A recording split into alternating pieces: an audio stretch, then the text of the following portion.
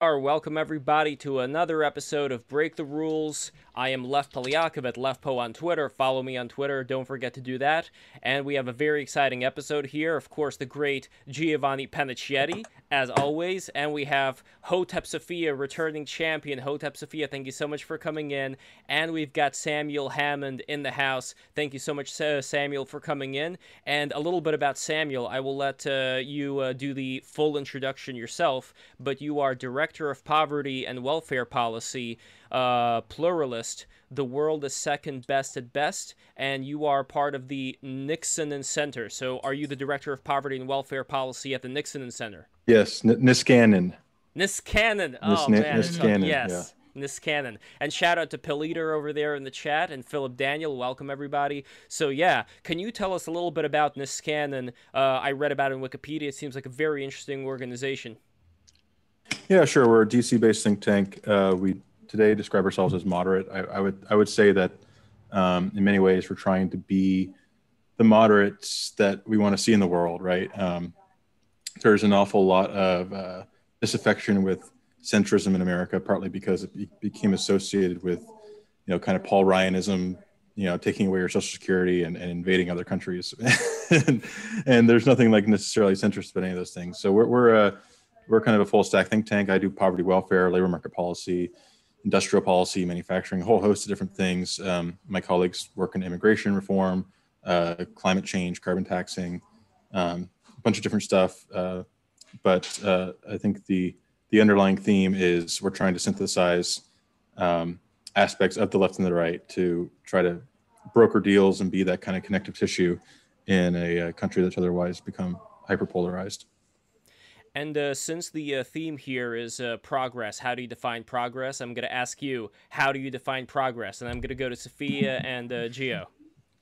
You go to them first. I'm going to pull up a link because I actually wrote an article on progress studies that I tried to define it. So I'll drop that in. Excellent, excellent. So let's go with Hotep Sophia. How do you define progress?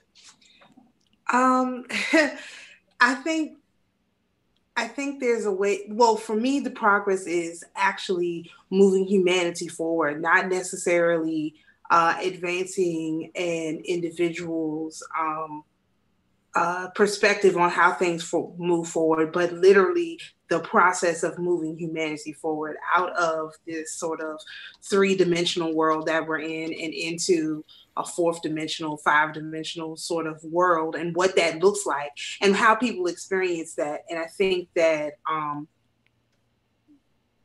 as we actually progress, you can see the difference. Like I have kids, so the difference in my baby, my oldest child, who is 13, when she was a baby versus the difference in my newborn, my 5-month-old, at 5 months is just a huge difference. He can do things that she just wasn't doing at 5 and 6 months. And I noticed that for my third child. I noticed that with everybody's kids. They're just, they're getting more bright. They're, able to do more stuff, and their systems are advancing more rapidly, and I'm sure that has something to do with technology, but you can actually see progress, and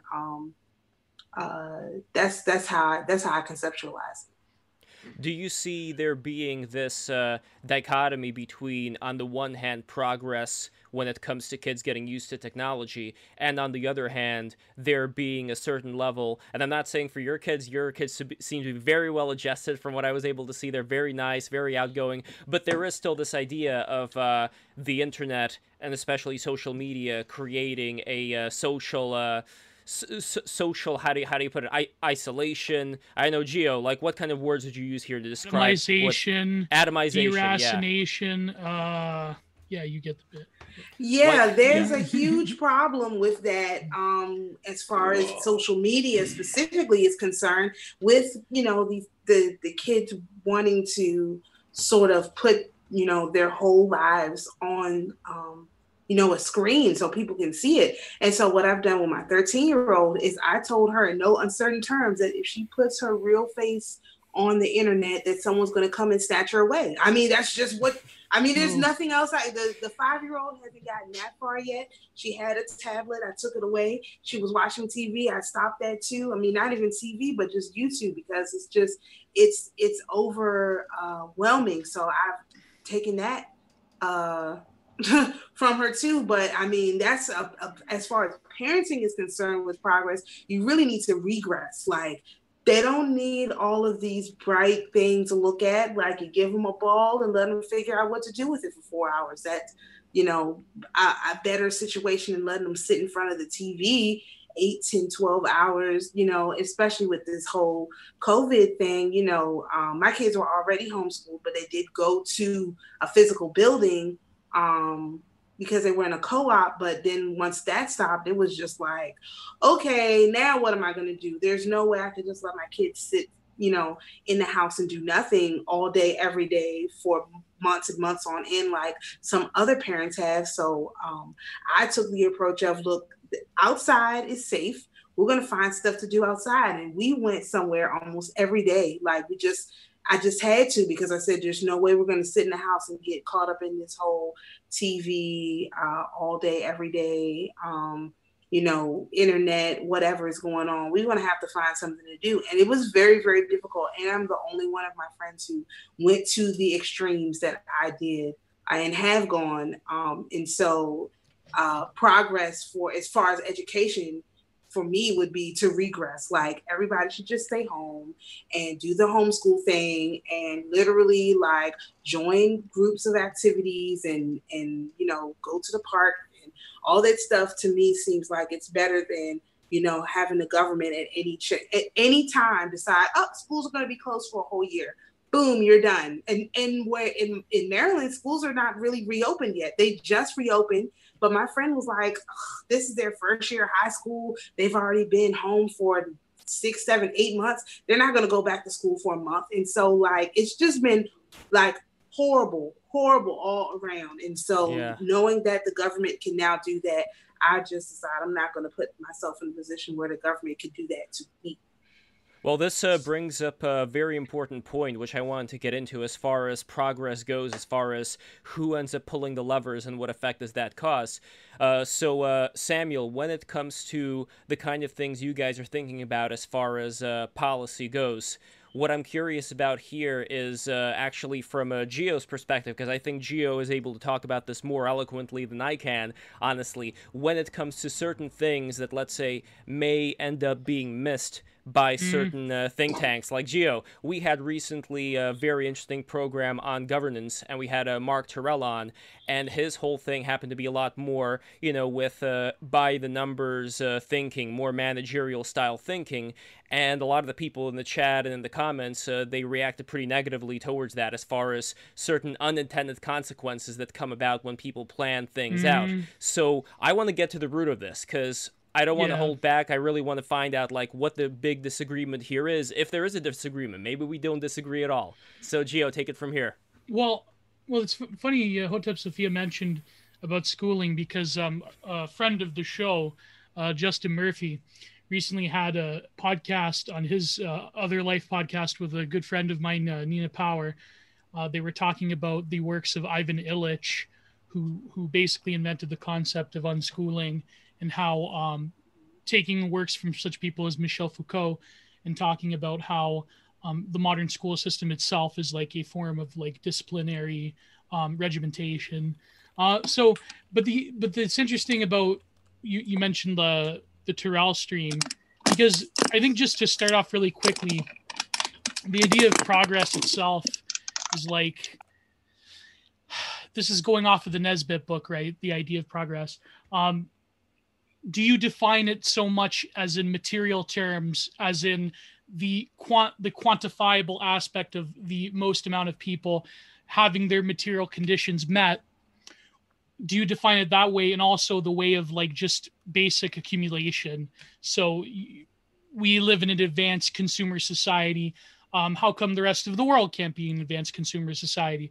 Or is the idea of progress something that is more localized, as it was back in the day, or tied to a certain culture's particular notions of what it means to advance themselves and their interests and their people and their ethnos and their culture and religion, so on and so forth. So this was what Nesbitt was trying to do in his book. Well, actually, it's 3 volumes.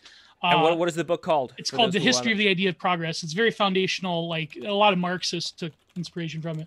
But there's a lot of flaws in it, obviously, from my perspective. But he says how Christianity was a vector of the transformation of the idea of progress, coming from the idea of like localized, usually Hellenistic cultures, and something that is a notion of progress that is for all people at all times greater salvation. Now, the problem is, of course, when you take that and you secularize it and you turn it into a political idea, which, people on my side of the spectrum, we talk about this a lot, like how there's groups of, new religions, and it's quasi-Gnosticism that people have this idea of progress and equality and so forth. And we'll get into that, obviously. But just from the perspective of think tanks or so forth, I think the problem is, in general, I could be wrong, obviously. We have someone who is representative of a very prominent think tank. The idea of like that there is one sort of like governing global post-Cold War, end of history consensus, and that it's just up to the rise of the, PMC pro-managerial class, the state to just come in and instantiate itself, and that nations are going to erode, and therefore we need an expert class to come in and well, is that the view though? Like, I'm curious, Samuel. Well, for most people, yeah, but Samuel, would you say that is the view, or where do you? And before that, I would just say that Samuel has a very uphill battle, because it seems that centrism is it's nobody's buying, put it that way. So peace sells, but who's buying? Yeah, it depends what you mean by centrism, right? There's these different kinds of centrism. Michael Lind famously talked about radical centrists being the least represented part of the American political spectrum. I came out of a libertarian world where people would get off saying that they're socially liberal, economically conservative, which represents less than 1% of the American people. That's not the kind of centrist I am. I, if anything, flip that on its head. I'm a methodological centrist in the sense that I'm not picking sides or being a partisan. I want to try to broker deals, partly deals that represent that kind of radical centrist vision, right? Because on some things, Josh Hawley and Elizabeth Warren will agree, or Mike Lee and AOC will agree that we should, let's say, do medical research into psychedelics, right? or an issue that I work on, child benefits. The Biden admin just passed this expanded child tax credit, which I've been working on for about 4 or 5 years now. Simultaneously, Mitt Romney put out his own proposal for a child benefit, that was even more generous, right? And they're coming at this not as a kind of a shadowy compromise, like, quote unquote bipartisanship, when Joe Lieberman and John McCain go into a smoke-filled room and come out with something everyone hates. It's more like it's more like Mitt Romney and Michael Bennett go into a public square and come out with something everyone likes, right? At least in theory, these things are possible, and they're not just possible, but they're kind of essential, because the way our Congress is set up and the way it works, and the only way it gets things done is if you get to 60 votes, at least for now. And what that means is, there are always things that Congress will agree on. They'll agree to pass the National Defense Reauthorization because, war making is bipartisan. But there are things that are just as important, or if not more important, that, really demand attention, legislative attention, that require structural change, that require, renewing our institutions. So we're not just going down this doom loop. And that is going to require people coming together. It's not going to happen with, Justice Democrats or the Freedom Caucus doing things unilaterally. They can help shape the narrative, but there needs to be someone holding the center together. But it seems that, like, I forget who said it. It may have been one of my Twitter mutuals. It may have been Zero HP Lovecraft that said radical centrism is actually is in some ways overrepresented, at least in terms of things like the Washington machine, if you will, the notion, like, I think most people, not most people, it could just be because I hang out with weirdos all day online, but a lot of people believe that we're sort of living in like an era of an autonomous political class, that they do things in a bipartisan way, but as you've said, they're very unpopular. Like Mitt Romney's a good example, because a lot of people that do vote Republican in the GOP, I mean, whatever you want to say, I personally think they're a bunch of sellouts as well, but a lot of people that vote GOP, they would say that Mitt Romney's an example of like a total sellout that has in every opportunity screwed the voting base of the average Republican to have this sort of like fake media, like celebrity type of thing where he's one of the good ones, you know? So that being said, I think that the idea, like most people, it's actually crazy in my opinion.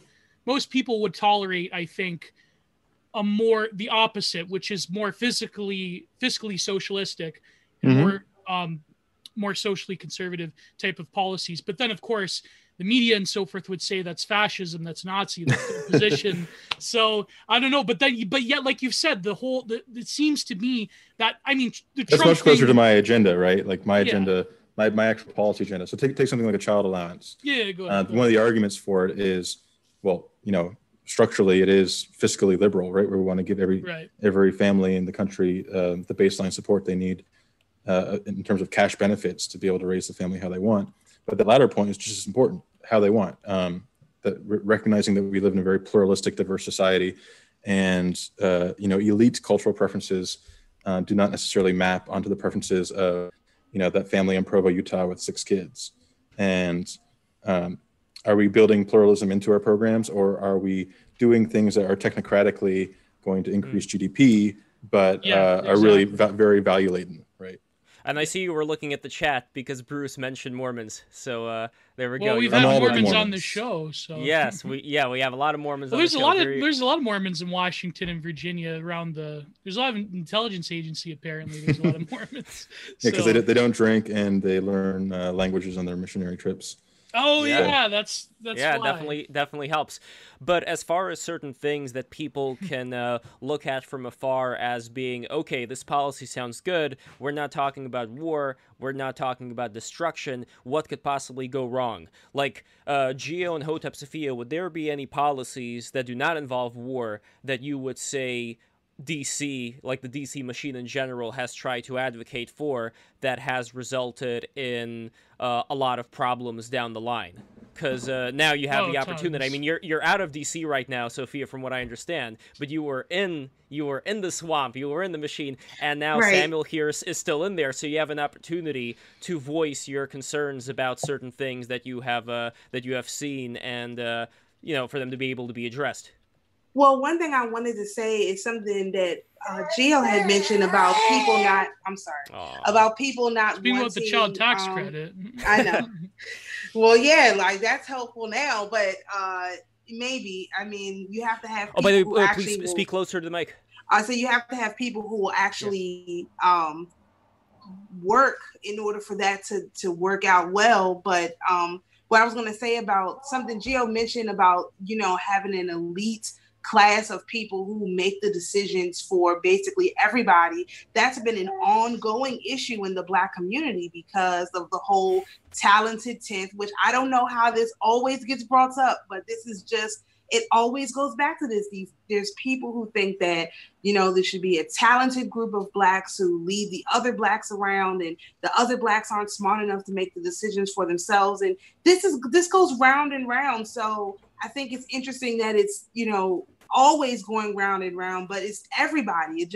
They just always think that there's a group of people that should be making the decisions for other people.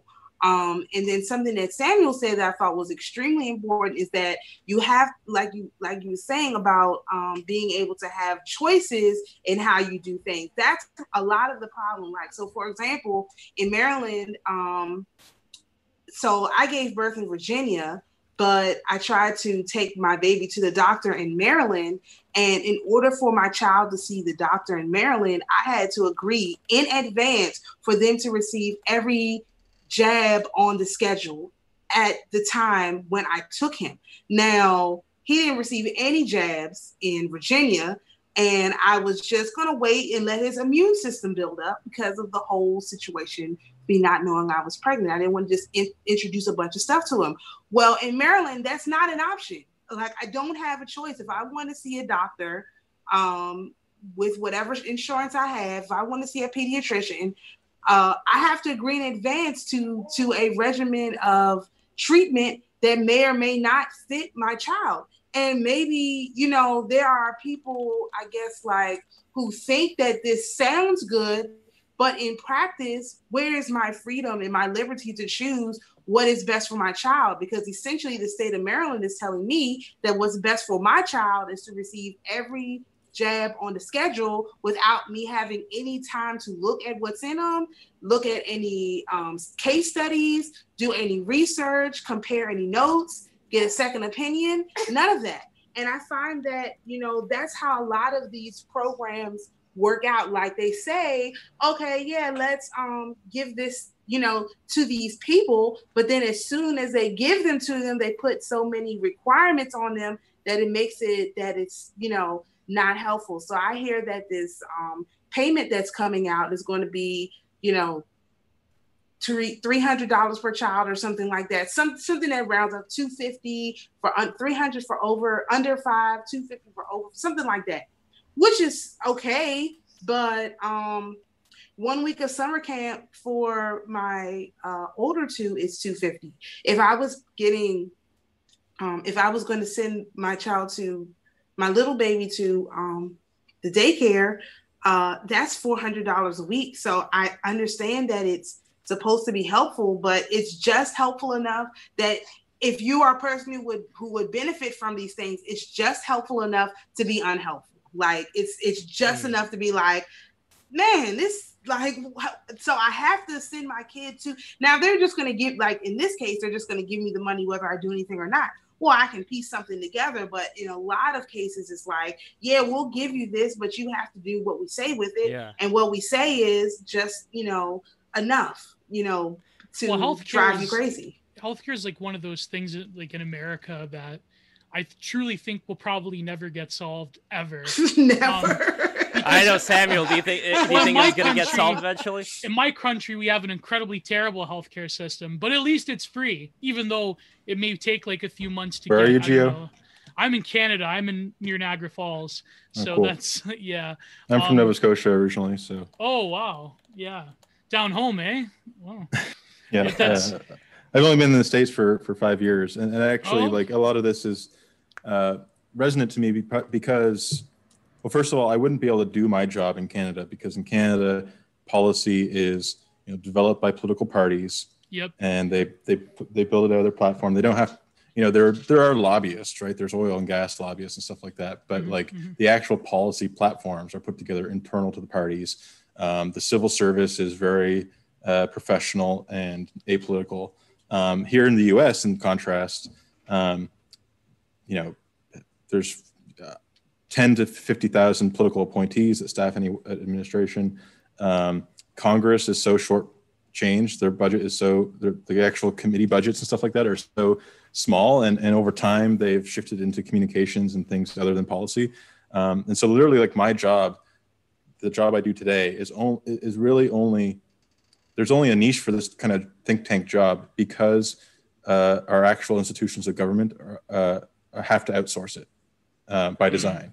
But you're saying pretty it like scary, it's bad. But at the same time, but at the same time, you're saying it like it's a bad thing. To me personally, as somebody who came from the USSR, that the government does not have enough money together to do certain things that it wants to do, that's kind of a silver lining for me. Now, I know it may be different for but then nothing people, gets done, Lev, or bad things get done because now corporations control those discourses who give money to the think tanks. No, I'm not accusing you're not accusing your institute think tank, of course. Sometimes nothing. Actually, our government is set up so that nothing is done. Literally, it's designed so that things don't get done. Like the closer we get back to that, in my opinion, that would also be progress, because the fact that so many things are done so fast, like $1 trillion being spent in, like, you know, a blink of an eye, like, that's not actually, it's fiscal progress, but it's not actually progressing us towards the Constitution the way that it should be. Yeah. But at the same time, because if the government isn't working, then it's not just the government that the United States is made up of. The United States is made up of citizens of the United States who do work, who start businesses, who employ people. All kinds of stuff gets done. So what I want to concentrate on here, Samuel, is what Hotep Sophia was just talking about, as far as there being certain traps out there, certain fly traps, whatever you want to call it, of, let's say, giving people just enough to get by, but at the same time keeping them within a certain kind of system that's going to make it that much harder for them to escape from. So I'm curious what your thoughts are on that side of it. Yeah, no, I think about this issue a lot in the poverty context, because that's where a lot of my primary work is sort of this poverty trap dynamic. Are we actually setting people up to succeed, or ensconcing them in bureaucracies that once they're sort of in those poverty bureaucracies, it's sort of a one-way street. You said fly trap. I like to talk about the lobster traps, right? Because lobster traps are designed for the lobster to easily walk in but not get out. So I do think about that. I think I take a little bit less cynical of a interpretation, because I don't think it's that elites are designing these programs with the intention of keeping people down. I think it's more so that just take healthcare. Solving healthcare is incredibly hard. You won't solve it by being more passionate or like insisting that we need it even more than or like thinking harder. Like it actually is this balancing act of different interests, from the hospitals to the doctors to nursing associations to the insurance companies to the pharmaceutical companies. All these different actors have their own interests. They're all pulling in different directions. Any change you make to the system, because it's in such a balanced equilibrium, will create winners and losers. And because we have a political process that's driven, is short-staffed, under-resourced, and very partisan, there's no easy pathway from here to there in terms of imagining a better model. Go on. So what that requires are kind of like policy entrepreneurs, people who are actually working towards a common good or a general interest, and not being the pharma lobbyist or whatever that has a very narrow interest. And there just aren't as many of those actors in DC as there used to be. Partly it's because we don't have the parties playing that role where they can take a bigger picture role. Instead, the parties, whether it's the DNC or RNC, are basically just brands, empty, hollow brand names. We have the kind of committee process is incredibly fragmented. A lot of these things are really institutional failures, and it's a challenge because you want someone to blame, you want someone to scapegoat, you want to say this is broken because Bill Kristol and Paul Wolfowitz did it or something like that, and they did their own shitty things, but it's more that we're undergoing a serious sort of institutional failure, state capacity failure. Why did it take the Department of Defense over a year to develop their own cloth mask? That's absurd, right? I want to rewind things back a bit to what you said, where you take a less Machiavellian approach as far as the intentions of people. Less cynical. Less cynical. Yes. Well, everyone is cynical. I agree, but there's no Illuminati that's like organizing this. This is just chaos. But here's what I'd like to do. I would like to find out, how do we know what we know? So, for example, how do we know that when we are talking about the Illuminati, or I don't know, Bohemian Grove, or whatever you want to say, how do we know the amount of influence people who, let's say, have certain needs in mind and are probably going to be pretty greedy? How do we know how many of them it would take to create the kind of chaotic system that we currently have, versus how much would it take in terms of honorable people, in terms of, there was an interview that I was watching on the Dick Cavett show with Orson Welles. Great interview. Yeah. Oh, you saw that too. Great. So you know what I'm talking about. Like, he was describing, what was his name? George Marshall. and how much of a magnanimous character he was when he was talking with the soldier without any of the cameras on. Like, he didn't know he was being, shot or recorded or whatever. And my concern, and this is the concern of a lot of people who, spend a lot of time on the internet and just look at all the ways that things are going wrong right now, when they take a look at a lot of the people who are in charge and a lot of people who are in the back, they don't see that same honor. And I don't know if there is that honor and they're just not seeing it, how many people have that honor, and generally what would it take to restore that honor back. But that's the only reason why I would, even though I try to be as neutral as possible when analyzing this, because I don't really know what's going on ultimately, how much credence would you give to this idea that there is a lot more of this cynicism going on? And not only that, but there is a lot more, even though in, let's say, more established circles, it would be considered a faux pas to even mention something like Bohemian Grove, for instance. And as somebody who just wants to approach it very rationally, what can we say? We can say that there was that one interview that Alex Jones did with what's his name? That guy, David Gergen. So as a scientist, let's say, yes. Yeah. So as a scientist looking from the outside in, what can I observe there? I can observe that Mr. Gergen admitted to there being these ceremonies that people take part in. Nixon also admitted the same thing, although he had a thing or two to say about those ceremonies as well. I would be disappointed if there weren't. Yes. But what I'm getting to here, Samuel, is that we already have evidence that, people who have a lot of money and power and influence meet up. Maybe it's just for frolicking around. Look at Bill Gates. In the look at robes Melinda Gates, what she's saying about Bill. No, I'm sure George W. Bush played Ookie Cookie with a prince of Saudi Arabia. Sure, I guarantee it. I guarantee it. But that's not the question for the American people. The important question for American people is the influence, and that's what I don't know. Yeah, the leap is ascribing sort of puppet master competence to those kind of organizations, which they simply lack. Right? It's not. I think people gravitate to those kinds of conspiracy theories in part because. To accept the alternative hypothesis that they're just this incompetent, it almost beggars belief, right? But it's a mixture of incompetence and incentive. Because DOD can't even make a mask in a year. It's incentive alignment problems left, right, and center. But California, at least as Adam Carolla said, it did not take them a long time at all to repair the faulty, those machines that you put the coins in for the cars.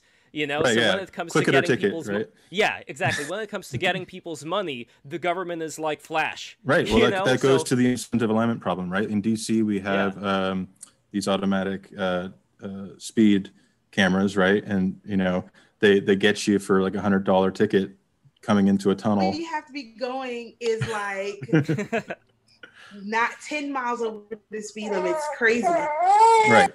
And that's an incentive problem too. Like, civil asset forfeiture, the fact that police will just take your shit and not give it back to you. That's because they can just get away with it. And there's not like, or in the case of our bigger institutions like the FDA. Why'd the FDA fail in this crisis? Why'd the CDC fail in this crisis? Well, because their incentives are such that they face different consequences from errors of omission and errors of commission. If the FDA releases a drug that leads to a death, then they are in big trouble. But if they don't release a drug that could save many lives, no one ever notices. So that those sort of asymmetries and those kind of incentive problems covered the gamut in across a lot of American institutions. Sometimes when people do die, they don't notice. I mean, if you just look up, for example, what was it, the birth control pill in Puerto Rico? Something like that, the early... The formaldehyde? And thalidomide is another one. Yeah. But we have 2 super chats. Because but I do want to ask you about how do we... if incentivization is enough and how do we do it. But before that, Spiced for $5. Thank you, Spiced. Get John Michael Greer on stream sometime. Yeah, well, I mean, Men of Nomad's friends with him, so we're going to work on it. I do want to get John Michael Greer on. Absolutely. And maybe against a transhumanist, who knows? Yeah. And Cool Fat Pig donated $5. Hey, Lev, can you please tell me the Russian word for book? The Russian word for book is knizhka, or kniga, or Kniga. Kniga is the the more relaxed term. And also he says also Gio is incredibly handsome today. Oh, thank you. Oh, that's adorable. And well, I'm meeting Bob. a lady friend late. No, well, that's not a lie. Actually, la. She's a friend I've had. But nice. And not a girlfriend, but anyways. And last one, $20. $20. Super Iron Bob. Thank you, my friend. Woo! I said it once. I said it 1,000 times. Hashtag demand better elites. Hashtag bring back noblesse oblige. And this is a response to Godward Podcast, who said that America was an experiment in replacing having a king who was supposed to check the oligarchs with laws. The law, the nomos, proved less effective in checking than a king might have. I wholeheartedly agree. And of course, but ignore the chat. Sometimes they get pretty. Yeah. No, that's totally right. No, I think that's totally accurate. And I think if there's any sort of characterological explanation for the failures of our elites, it is that myth of meritocracy, right? There are definitely like a distribution of aptitudes, and there are people who are more competent at whatever, at the managerial kind of process. But this idea that they got there by pulling themselves up by their bootstraps, and that they don't owe anything to society or have any noblesse oblige, as you said, that's a huge problem, right? And it's and there's no countervailing power. Like in the past, it would have been unions or the church or organized parties, but those things have been totally like what technocracy means to me in the pejorative sense is not the fact that we need an EPA to like develop technocratic rules about emission standards or something like that. That's always going to be a technocratic issue because you have to like know chemistry. But it's this idea that we can delegate all political decisions to a technocratic class and remove the kind of democratic politics that is required to organize voice, right? Because the 80% of the public that has no real power, they'll never have power like individually. There's too many of them. They have day jobs. They're not paying attention. But what political parties, membership-based parties in Canada, for example, like what they do is try to channel those impulses, those inchoate demands into a platform that makes sense. You can do the same thing through organized religion, through churches that are able to sort of make collective action. The Black Church is very influential in the Democratic Party for that precise reason. Yeah. And Hotep Sophia could talk about how it's been rearranged. I don't know if that's the right term, Sophia, but you talk you talked to in previous episodes about what it used to be like and what it is like right now. I don't know if you're there right now, so let me know if you're there. Sophia? She's probably... Yeah. Okay, yeah, she's going to be back. But real quick, before she returns, I wanted to, and I don't want to dwell on this too much, but I am kind of curious because it's not something that I have an answer to in my head. But when it does come to this question of incentive, like the examples that I gave of when an organization, when a government wants to get somebody's money, when there's something in it for them, then they are going to be very active and very, they're going to manage that situation really well. Go ahead. Well, the reason why I'm saying this, and I just want to kind of get to the bottom as much as I can. How much would you give without giving over like the whole idea of puppet masters? Because again, I understand that a lot of things are very random and chaotic, but at the same time, as far as influence goes today in the world without as much noblesse oblige, how much would be like the limit that you would give to the possibility of there being such people who do have incentive to influence people through money in a certain way that they end up, causing a lot of great changes in the world? And when you said before, people like to play the blame game, at what point would it be sufficient to actually play the blame game? Maybe we're not at that point right now, but those would be just my two questions to kind of settle that particular thing that I'm not so sure about myself right now. I mean, what part of a lot of our institutional failures are actually stem from, in many ways, insufficient sort of hierarchy and lines of accountability, where you have these sort of like standalone administrative agencies that where even the deputy secretary or whatever is not really in charge. They can barely manage the thing, right? And that's actually a source of the problem, right? We don't even have the ability to have like puppet masters directing things because it's too decentrally organized. And you look at some of the actions that were taken during the pandemic. you contrast like a country like Taiwan, where they have much better governance around this stuff. They put someone in charge who knows, who has the confidence to like coordinate shit, and they just go do it. Instead we have like a billion different stakeholders, each pulling in different directions. Even at the level of like wealthy individuals, there definitely is some class alignment on like what the capital gains tax rate should be.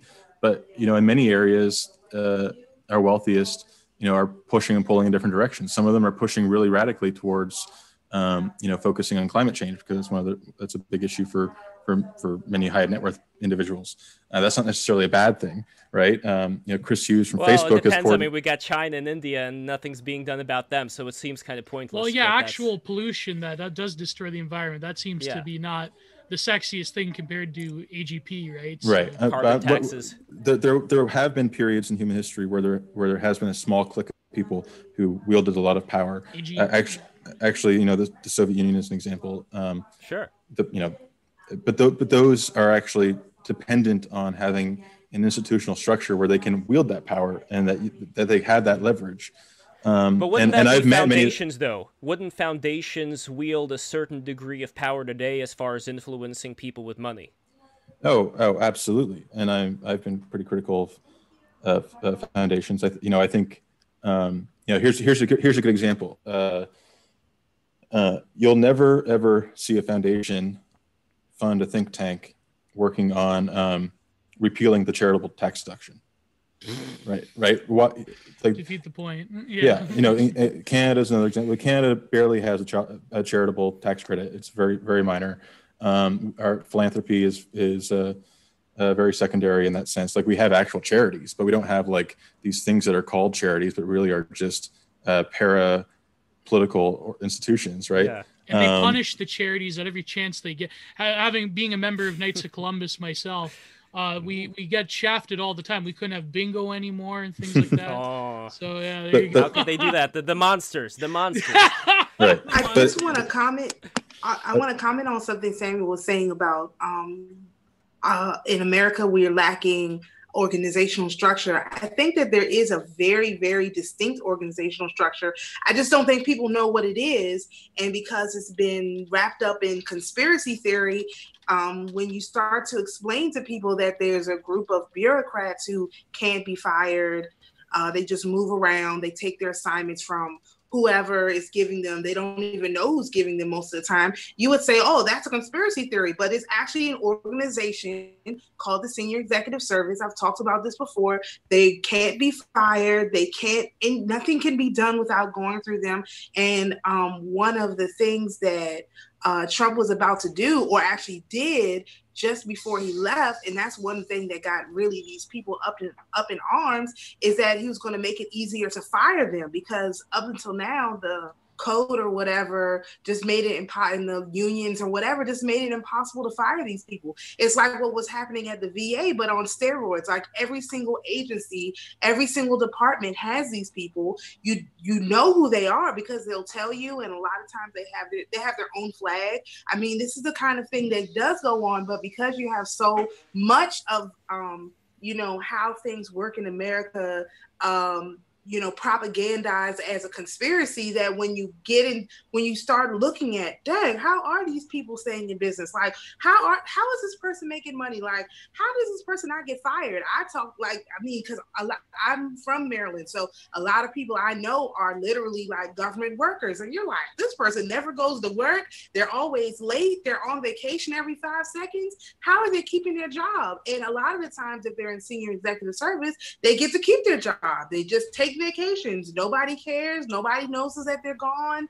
They retire at 55. They've been in the government 30 years, and then they go on and consult. I mean, this type of thing, if you had to live in it, like, and you see, like, a lot of my friends work for the government, like, I'm like, these people can't put 2 and 2 together. Like, I don't understand this. And me getting an advanced degree, it means nothing because I'm not a person that can be controlled per se. So I did want to bring that up. There is a structure in this country. It's just that the structure that exists has been labeled a conspiracy theory, even though you can clearly see that these government workers don't do anything, because as the government was closed for a whole year, I still got like my tax return, the stimulus still went out, the roads didn't stop, nothing stopped. So what do these, I mean, some of them were working from home, quote unquote, but like, I know these people, they weren't working if they were at home.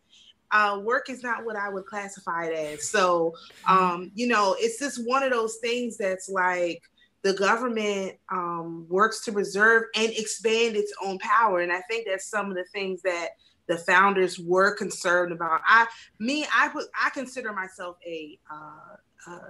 I don't know what you call it, but a constitutional whatever, like that's my thing, that I sort of organize myself around, and that's different from being conservative or moderate or anything else, because when you look at the Constitution, and the Constitution, you know, in the original document say gold and silver, and you see, you know, this paper currency being thrown around, then that's a whole nother set of problems that has sort of come up, which is why I think for us, like I go back to this, for us, our progress would literally be regress. Like we should really just go back, like all the way back. I would be perfectly like happy with that.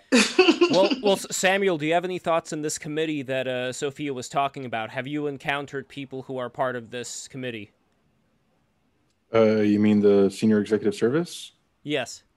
I might have without knowing it. As far as I understand, they're just they're kind of like liaisons between political appointees and the administrative state that are sort of outside the normal GS schedule, right?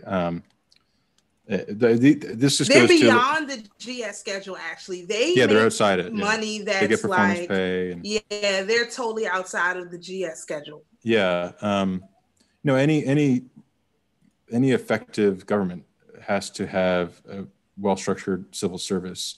And, you know, this goes again to a point that there's not like method to this madness. We have a series of civil service reforms dating back decades that are sort of pasted on top of each other, and can create these kind of like fiefdoms, right? Agencies that were established to do X, and now X isn't a problem anymore, so they have to figure out what they're going to do now because they're definitely not going to get shut down. And that's I wouldn't call that a conspiracy, because like lazy civil servants is not, you know, that's just a fact. Like it's more like a kind of political economy. But beyond just the lazy civil servants, Buff made a comment earlier that Samuel basically said there is no overarching agenda because there are no puppet masters. So what I'm curious about here is, when I'm talking about overarching agenda, I don't mean even people like, forget the foundations for a second, because we've already discussed them. If we're just talking about, you know, puppet masters behind the scenes, let's forget that too. Overarching agenda, in my opinion, would be, let's say, when you go on Twitter and you look at most profiles of like Gen Z kids, and you see certain things that they all have in common. They all fall in line with a certain paradigm. Same thing with people from any close circle of people. So the overarching agenda here, I could say it's kind of like a zeitgeist. It's something that doesn't necessarily have a particular person at the head, yet that does not make it any less real. So what I'm interested in finding out is whether we can kind of dissect this or exercise this particular zeitgeist to make it a little bit more familiar what exactly we're talking about here. I know Moldbug referred to it as the cathedral and so on and so forth, and I want to see how much of an effect does something like that have as opposed to just chaos. Yes. Before we kick the foundations aside, Super Iron Bob again for $5. Can society recover from the fallout of the Gates divorce and the incoming influx of foundation manipulations? Well, I don't know. Yeah, it's going to be funny when Melinda Gates gets to weaponize her income or her share of the Bill and Melinda Foundation. I wonder what's going to happen.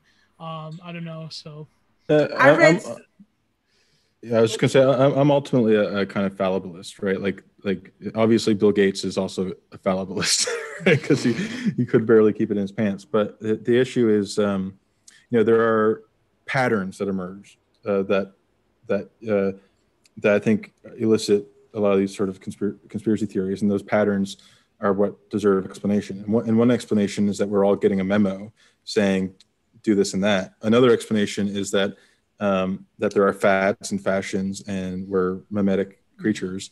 And you see that all the time in foundations. Like I do a lot of work with foundations, and I can tell you whether it's Ford or Rockefeller, or the biggest ones, they are as bureaucratic as any government agency.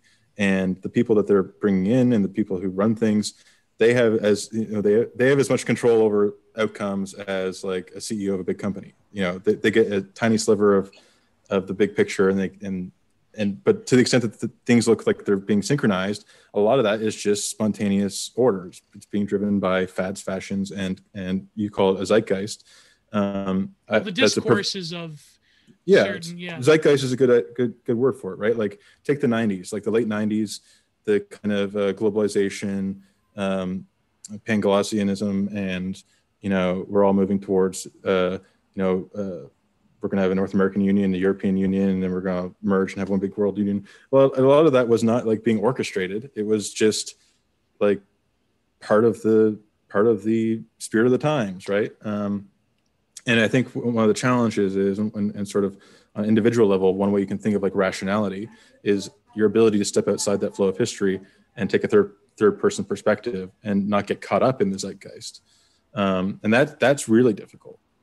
But you don't have to ascribe any kind of like supra intention, like as if there's like one mind organism that's like marching through history. It's just there would be more naked unless capital is sentient itself, and then it's like a force coming from the future invading the conformism is way more of a parsimonious explanation, right? No, but that also makes it pretty dangerous, because then we get things like again, I don't want to say that it's, and I never compare it to Russia, because Russia today also, Russia is much worse than the United States. You never compare things to Russia? Yes, but what I would say though is that as far as, let's say, having certain sides, showing certain allegiances in the public, this is something like with the various movements that are going on right now, this is something that causes a lot of self-censorship in people, and I think a lot of people are starting to see that.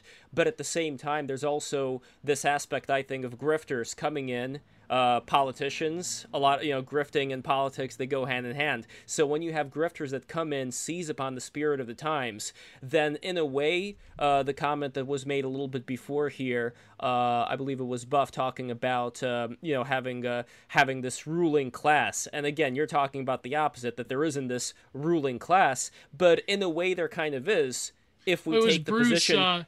Well, Bruce has been very naughty in the chat. A hostile ruling class with a disgusting vision of how the world should be. I agree with that. That is. I was totally going to agree with what Bruce said. Like, just that is exactly what it is. Like, it's to think or to somehow think that the ruling class doesn't have a vision that they're trying to execute. That they're literally just sort of going along with whatever is happening. Well, but how much is that vision part of the fashion of the times, like Samuel was talking about, and how much is it not? Well, I think, me personally, I think it's completely orchestrated, because if you just look at the weaponization of the media, that doesn't happen by accident. And then the concert of which the media and the government and the foundations all work together, I don't really, how can you not say that there's something that's not, because if that were true, then Trump wouldn't have won in 2016. Meaning, if people wanted the government to be, the government, the media, and the foundations to all be working together and ruling our lives, then they wouldn't have to propagandize us so hard. Then there's no way Trump would have won. There's no way you'd have a Marjorie Taylor Greene in Congress. There's no way you'd have a Matt Gaetz in Congress. Like, these people wouldn't exist. They would be run out of town. Is Gaetz going to jail, or what's going on with that? He's not going to jail. He didn't.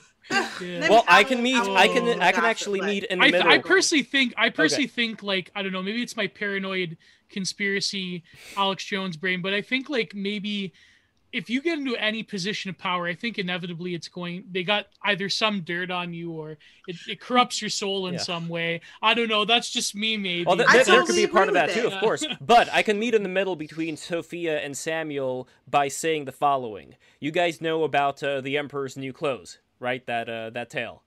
I believe that there's a lot of naked emperors out there today, like I said before, grifters that make use of a situation. When they get into power, there are people out there who would just not be able to say no to a particular policy, and that may be a policy that would make them or their friends a lot of money. It's not like orchestrated, they force the policy down people's throats. In a way, what happened is that people would be too scared because it happens to be politically incorrect to say something bad about a certain policy, and that policy ends up getting more steam and more power, and the people who, get benefits from that, they're not necessarily kings or emperors that could call the shots de facto, but in a way they do call the shots, but not because they have some kind of magical psychic power, but because these are particular shots that people would not necessarily question today because it would be rude or it would be improper for them to question them. I think there are two separate things, two distinct phenomena. One is preference falsification, which you'd be familiar with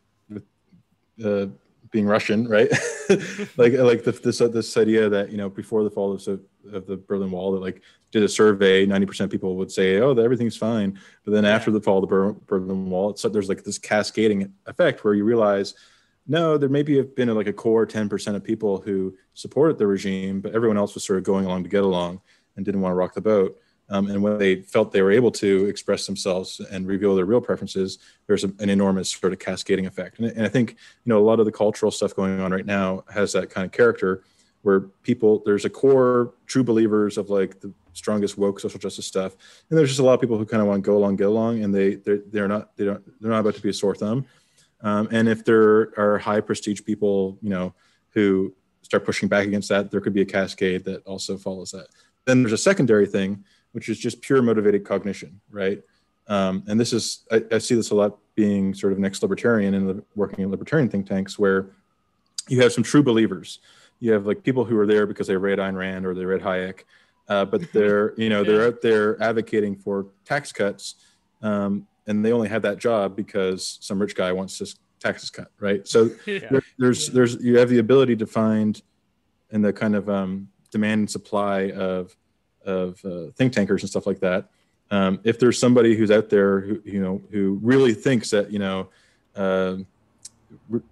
who's on Team Azerbaijan versus Team Armenia, right? They truly believe that, right? This is a pro-Armenia podcast, by the way.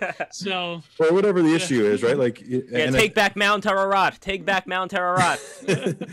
So you have true people truly sincerely believing things, and they're not. So in that sense, they're not cynical, but there is this tendency where we're humans and we tend to believe things are self-serving. Well, there is one interesting point that I think Z-Man brought up.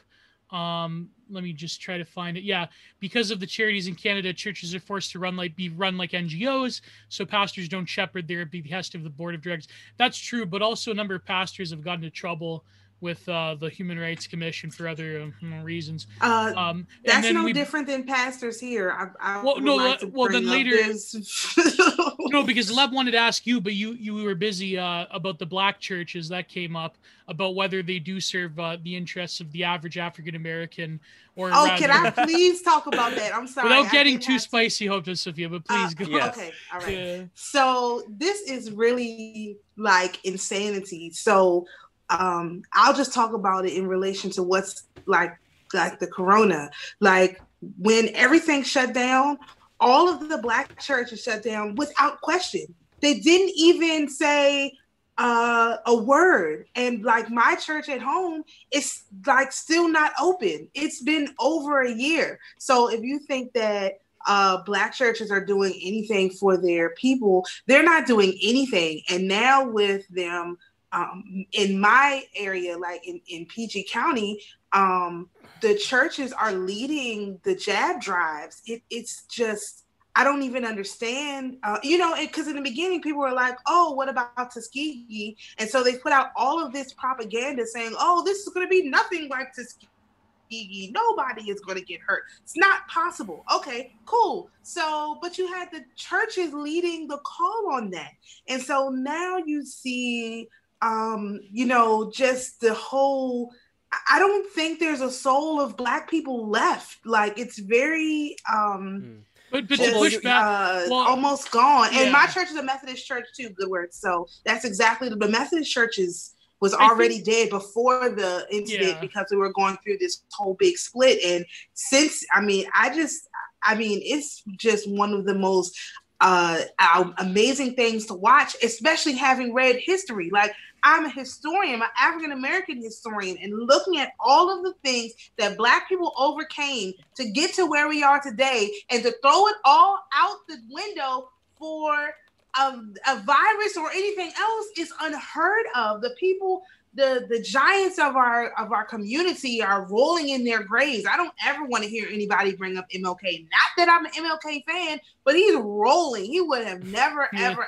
allowed his church to be closed for a whole year over a virus. Never, ever. Well, just to play devil's advocate, Sophia. Yeah. I mean, I think it's a very tricky issue.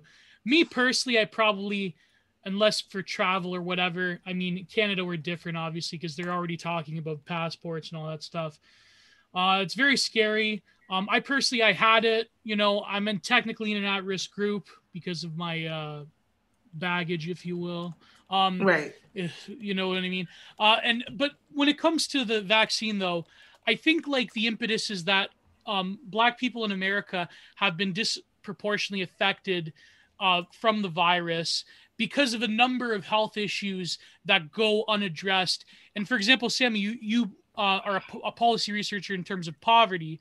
There are a number of, I personally think that what's downplayed is personal health. For example, I do truly believe that just the physiological differences, like for example, the level of vitamin D and sun exposure that in Hotep Sophia you talked about, that Black people need, that probably is. Yes, vitamin D is But so why? But then when you talk about it, saying, let's have church service outside. You guys need to. I mean.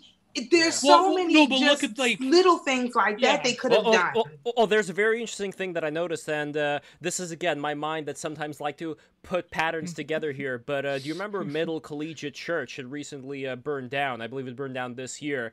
It was a couple of blocks away from where I used to live in Manhattan, and the reverend of that church was Jackie Lewis, and she's it was a very woke church, like ultra woke, like pro BLM, all that stuff, rainbow flag, but the thing is that Jackie's brother is, I believe, like either a brigadier general or a major general in the armed forces. I'm not sure, but I wonder, like, I don't want to make anything big out of that, but I am curious, like, how much connections is there today between, let's say, DC, between people who are within the military as well, and a lot of these organizations, and how different is it from how it used to be back in the day? They move in and out of them. I mean,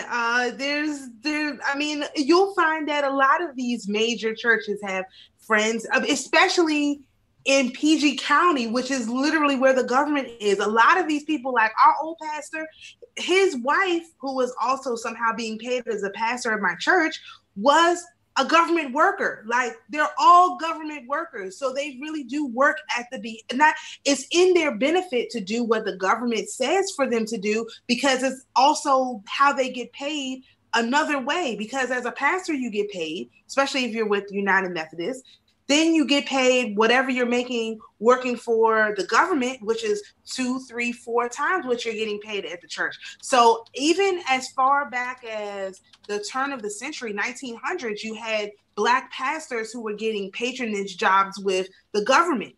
This is not a new thing.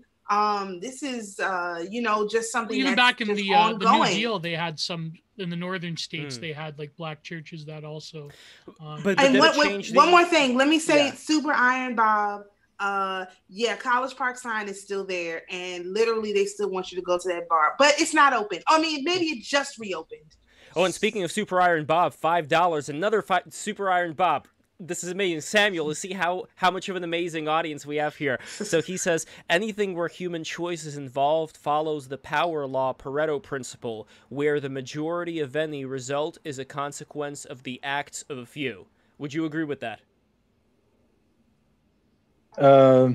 Not as phrased. I mean, it is true that power laws show up in a lot of places. It is true that, you're never going to get rid of inequality, for example, because the rich get richer and the poor get poorer in a certain deterministic way. But that doesn't mean that, there are 10 people in a smoke-filled room deciding things. That's a very different assertion, right? I think like even just in terms of setting the discourse is probably a more like nuanced, like. I do think that it is interesting that social media companies like Facebook and Twitter and Google get so much attention. They get dragged before Congress to explain themselves and confess their sins. Meanwhile, mainstream media is controlled by 5 major companies. No, CBS, it's 4 now. It's 4, I believe. Yes. Yeah, it's CBS, Viacom, and NBC, Disney. Yeah, and these aren't just companies; they're conglomerates, right? Like NBC, General Electric, and these are the people. More like NPC. Never mind. Oh, yes. The funny meme. Yeah. Well, these are the companies that took Andrew Yang off their polling, right? These are really genuinely incumbent organizations, right? They're run by people who made a bunch of money in the mid to late 20th century. Lorne Michaels is still executive producing SNL after since the 70s, right? And so my big open question is what happens in the next 20 years, because we have this big generational overhang where the people who are controlling things are drawn from a common cohort, right? The boomers. And there's a chart that shows the average age of a CEO in the Fortune 500 has gone up 14 years over 14 years. So they it's the same people. They haven't left those positions to let younger people come in behind them. Likewise in academia, in the late 80s, laws were changed to make it impossible to mandate retirement. So pretty much, yeah. But maybe that's partly a blessing in disguise. Because look at young people today. I don't know. That's why I stopped. Well, that's true. That's why I just stopped at the master's level, because the thought of sacrificing another 4 to 5 to 6 years of my life in academia. I mean, this is when Thanks, this was a few Gio. No, I know, but I mean, podcasts like this are a symptom of elite overproduction, right? Like we have a lot of smart people who should be doing, who should be in positions of power in academia and government and nonprofits and so on. But it's a game of musical chairs, and the geriatrics aren't getting out of their chair. Right. And when they do get out, they just eliminate the positions.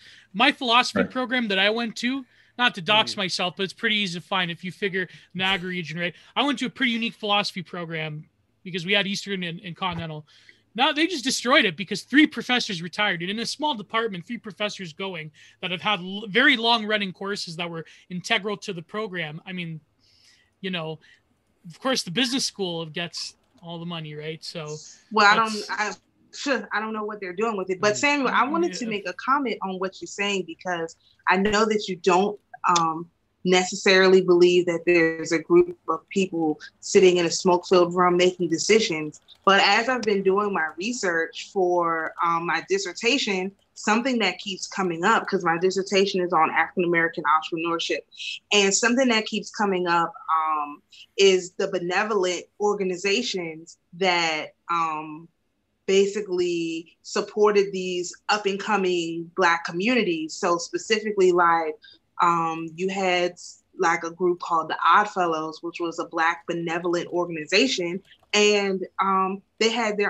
they made money. Their literal profit revenue model was by selling insurance. And a lot of these organizations made their money by selling insurance. And even one of the articles I just read said that there was a Black organization that was helpful in this town in Kansas, because they were there and they were all Black, they were more invested in the community's survival. So I know that, in modern days, we're being told that this is not what happened, but historical records show it pretty clear that a lot of these up and coming communities and these up and coming towns and, all this stuff, especially when they started to move out west, was by, they had these benevolent organizations, and I don't know what else you would call them besides secret societies. I mean, maybe it's not as seedy as it's been sold to us on The Simpsons, but still, like, there's no way to get around. There's, these organizations that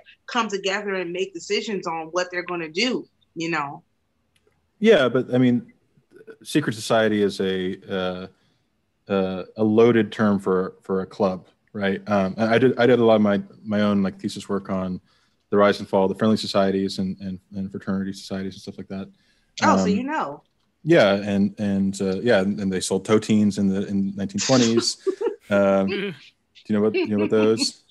Oh, all the stuff they did. Good Lord, But those societies, I mean, they were just civil society. That's like the Knights of Columbus or anything else. And it's not that they, I was in fraternity. We had a secret handshake, but I can tell you we weren't plotting anything that profound. Well, I think that, maybe on the lower levels. I mean, this is the problem. Like, well, there is in general. There is a degree of nepotism, which is inevitable, right? So, like, have you ever wondered why, like, you name all your favorite cast members from SNL, and you find out that they're all like in the same Second City troupe, right? Like, how does that happen? Like, did they just get lucky and find like 10 improv comics that were like the best of their generation, or what did one of them do really well and start getting favors for their friends from the same club, right? Or Kamala is an AKA. Like, that's one reason why all of the educated Blacks jumped on the train is because she's an AKA. Okay, she's not Black, but who's counting? Right. This was their soror, and that's what they followed. Like, this, if you see this type of stuff happen over and over again, you have to wonder at what point does it go from, a coincidence to, there's something else going on here. But the question goes back to how much could they do? Now, let's say, sure, we have the Skull and Bones. You remember The Good Shepherd? That was a great movie, by the way, one of my favorites. Well, no, but Lev, I think Bush and Carrie, like, what can they do? What is the extent to which this being in the club has any significance? Like, Samuel and Hotep Sophia probably differ in this, but Hotep Sophia, why would you say it's significant? Well, this is very important, though. This is part of the central topic. This is part of progress. We are progressing to an understanding about what this is. Like, how did I get my job? I got my job because I was very active on Twitter. I did lots of blogging, and when I wanted to move to the United States, I already knew people. I had a social network. I had social capital, right? And people who knew my writing and knew and liked my writing, but also over and above that, sort of had an affiliation with me and a kind of acquaintance or a friendship, and those things are everywhere, right? And it's not there's no like one secret society. It's like we're all members. There's I think a lot of this is why there were a lot of anti-Semitic conspiracy theories, was because the Jewish community was very organized and you can call it nepotism, but it's just looking out for your own. In the same way that, if you had a old school community bank, they used to make character loans, right? But what it also comes down to, for me, being a Jew, being somebody who came from Russia as a Russian Jew. No, I don't care. I don't care, because I want to talk about this. So basically, like I always say, the people who, whether they're Jewish or not, who would not have the best interest of the United States and the people who live here and prosperity and family values, who don't have those interests at heart, regardless of whether or not they're Jewish or not me and not any other Jew who thinks the way that I do would ever be a part of that club. And the idea that there is some inherent characteristic to people, I just think that's absolute bullcrap, because you get people like Rousseau, who was a Frenchman, who came up with a lot of bad ideas that a lot of people started running with, and people who get into this club, regardless of whether there would be no Jews on the face of the earth, there will always be people who would go into any club and make use of that club if they have certain ways that they see the world. So this idea I find to be at the same time, like, I do think that certain, not to get like, I don't buy into a lot of it, but certain people do have certain attitudes about life. Like, for example, there is within certain more esoteric circles, and Lev, you've studied the Kabbalah a little bit. There is a certain sense of like messianism throughout. I mean, Walter Benjamin talked about this a little bit. So I think like certain ideas kind of are more appealing, not just to them, but also other people. I guess when you if you're talking about religious groups, let's just make sure we distinguish two things here. Like, we can talk about like religious, let's say Hasidic Jews, who obviously want the best for Hasidic Jews, just like a Muslim caucus would want the best for their particular or the Mormons or the Hungarians or the Canadians. I run into a Canadian, we have an instant.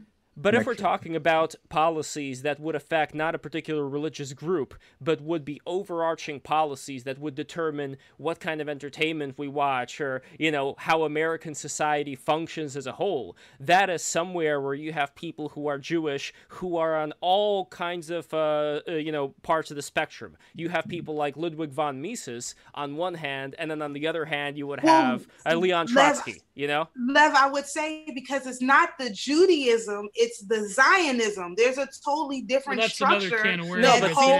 But I'm just saying, I know a lot of these people they happen to be Jewish, but Jewish is a religion, like a practice but even there, if we're talking religion.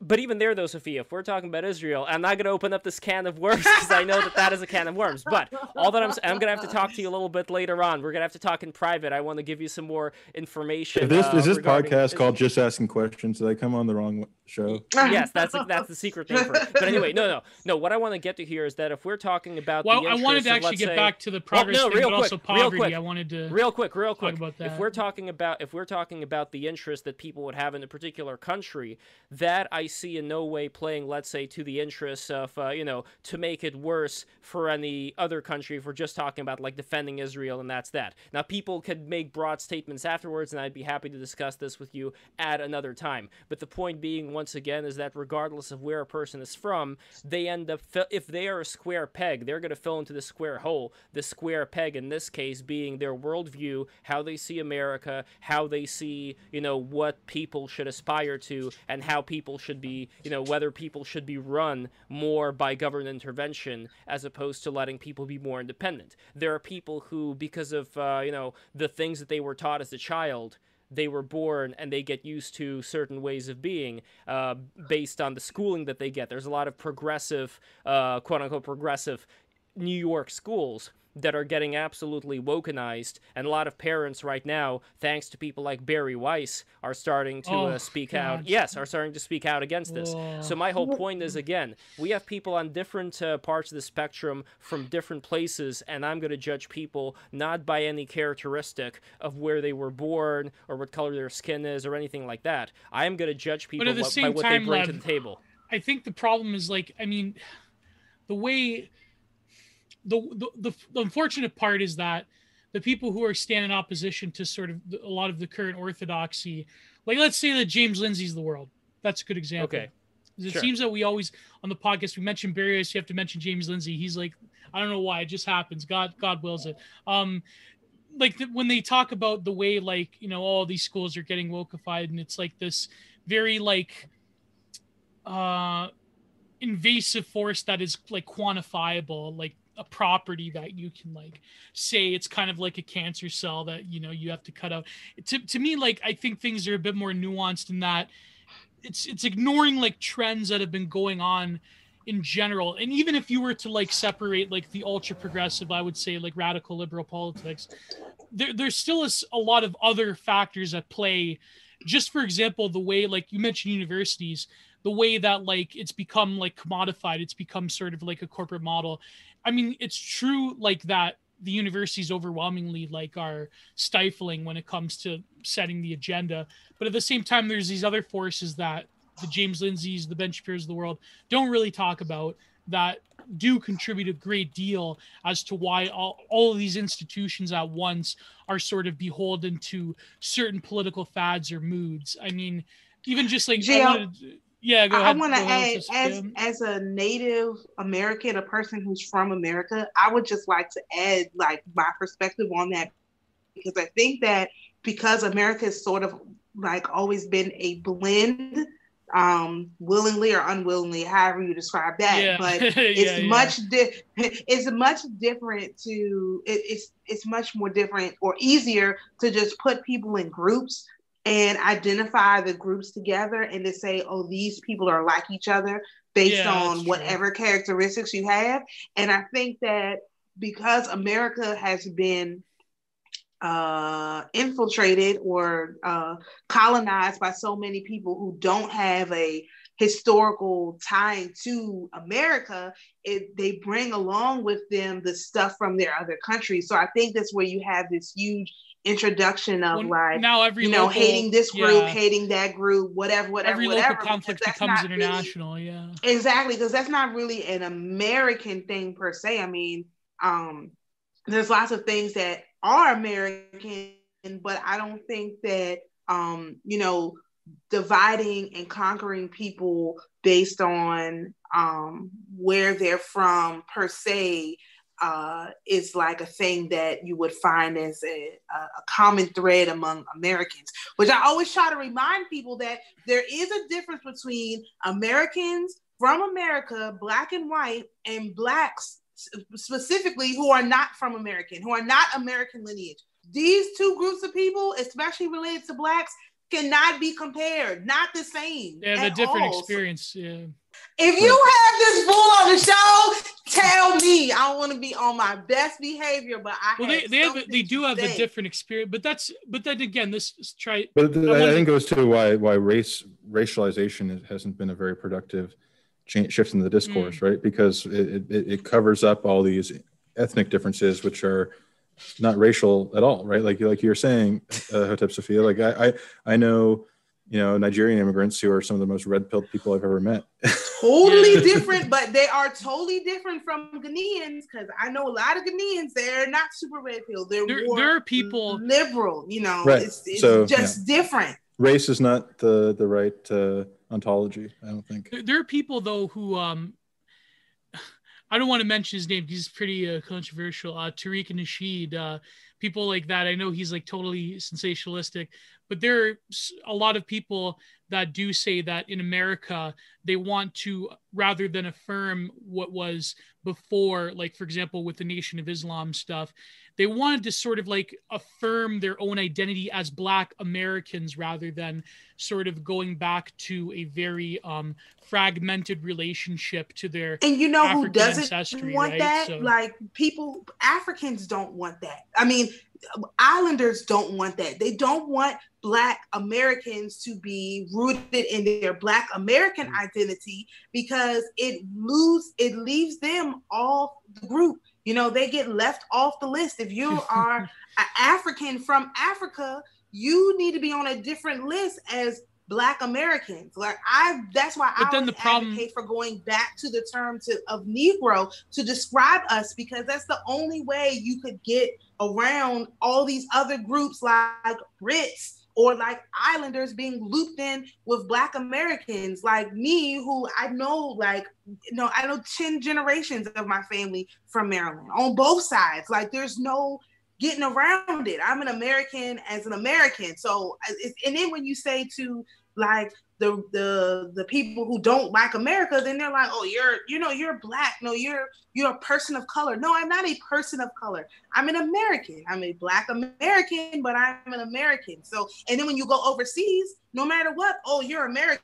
They can spot Americans from a mile away. Yeah, they even know. Who don't understand Americans are American. It's here. It's crazy. But then that goes back to the central question of if the American view of things of having a popular myth that holds all of these different disparate groups together, if that's just going to become further another fiction, or if it still has a sort of animating spirit, because that's sort of the idea of progress is sort of equated with Americanism as being the shining rock on the hill or whatnot. Is that a total fantasy, or do you think that still has some life in it to both Hotep Sophia and well, I mean, you, Lev, also, and Samuel, but also I wanted to get into poverty, because this is an issue I myself am interested in. but let's talk about that first before we Yeah. get into Sam's specific work. So, And by the way, I noticed that I accidentally muted myself for a particular portion. I'm not sure what I muted myself on. yeah, but believe again, me, believe me, Em, I do wish sometimes that I could probably mute Lev. I had that ability. Ah, yeah. I'm kidding. If Oh, only, if only. If only. No, you're not that lucky, Gio. But anyway, no, I just want to say again, in case this part was muted, and maybe not, I don't care. But again, my policy, open door for anybody who wants to come in as long as they get to a certain level where they can vibe with the people that they want to Well, be we have disagreements in with the that, Lev, but vicinity it's- of. But what's the other choice? Like, that's the thing. I really don't see what the other choice here is, because we're an interconnected society. You know, unless we're going to go back to the Dark Ages or Middle Age, whatever you want to call it. You know, we're connected. We got airplanes. We got trains. We got the internet. So the best that I can come up with us handling here is to just have like a certain rule as far as you have to, regardless of where you're from, if you can get to that level.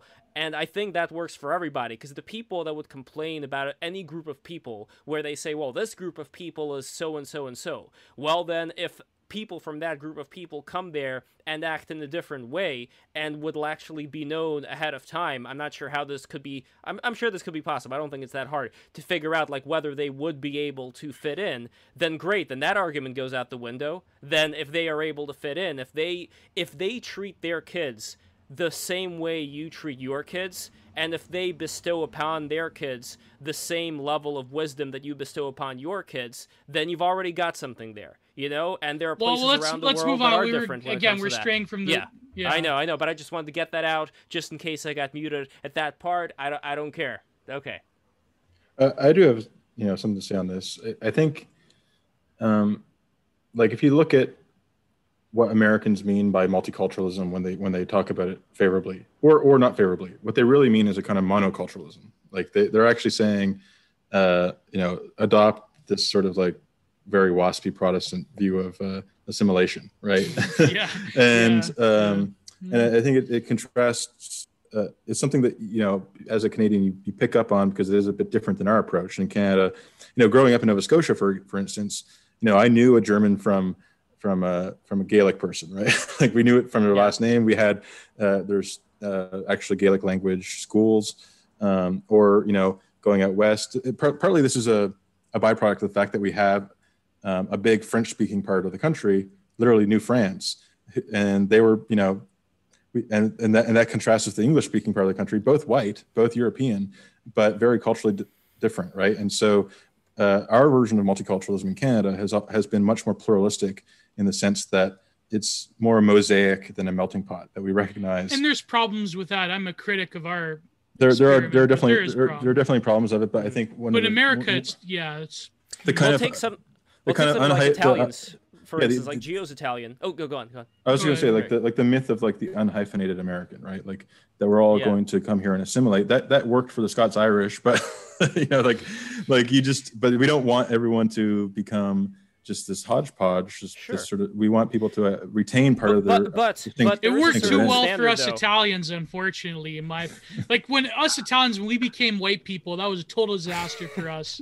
But I would say that.